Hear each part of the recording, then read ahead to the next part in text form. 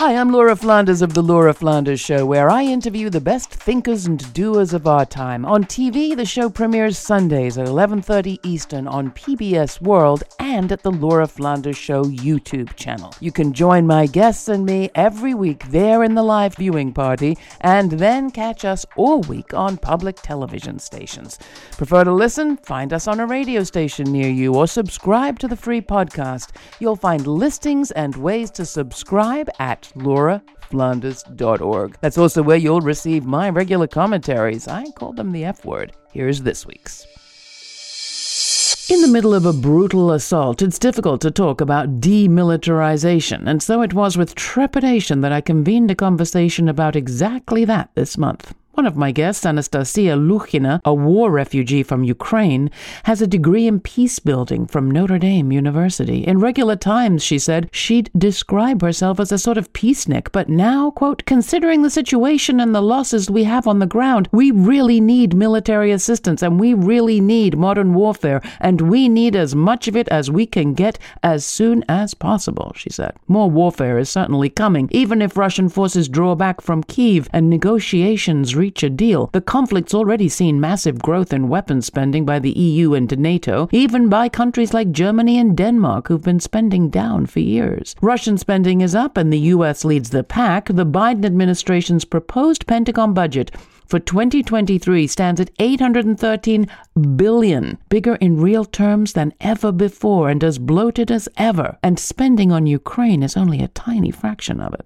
As Phyllis Bennis of the Institute for Policy Studies pointed out, the payment of billions of dollars on new weapons systems failed to prevent Russia's invasion. Indeed, Vladimir Putin used NATO's buildup as one of his excuses for it. As Phyllis put it on air, while there's an inevitable urgency for all things military right now, we know that greater militarization creates more problems afterwards. The idea of a neutral Ukrainian state gets fainter with every war crime. But if the US and NATO resume their military exercises in Ukraine, the risk of war with Russia will stay with us.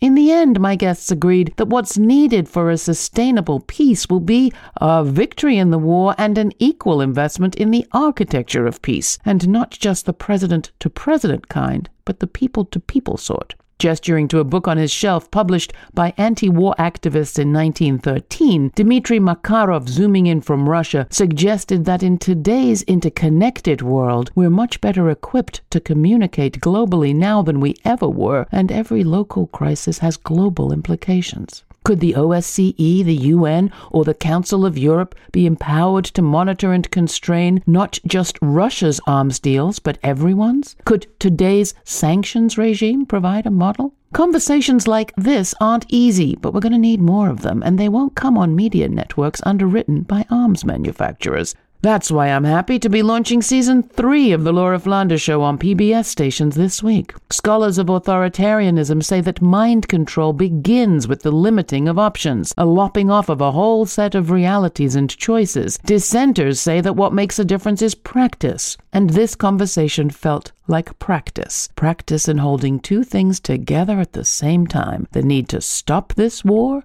and to work across national boundaries to prevent the next one. You can find my conversation with Ukrainian professor Anastasia Lukhina, Russian human rights defender Dmitry Makarov, and Phyllis Bennis, director of the New Internationalism Project at the Institute for Policy Studies, on PBS stations this week, or find it on YouTube. Subscribers to the free podcast receive the full uncut version. You can sign up at lauraflanders.org. For The Laura Flanders Show, I'm Laura. Thanks for listening.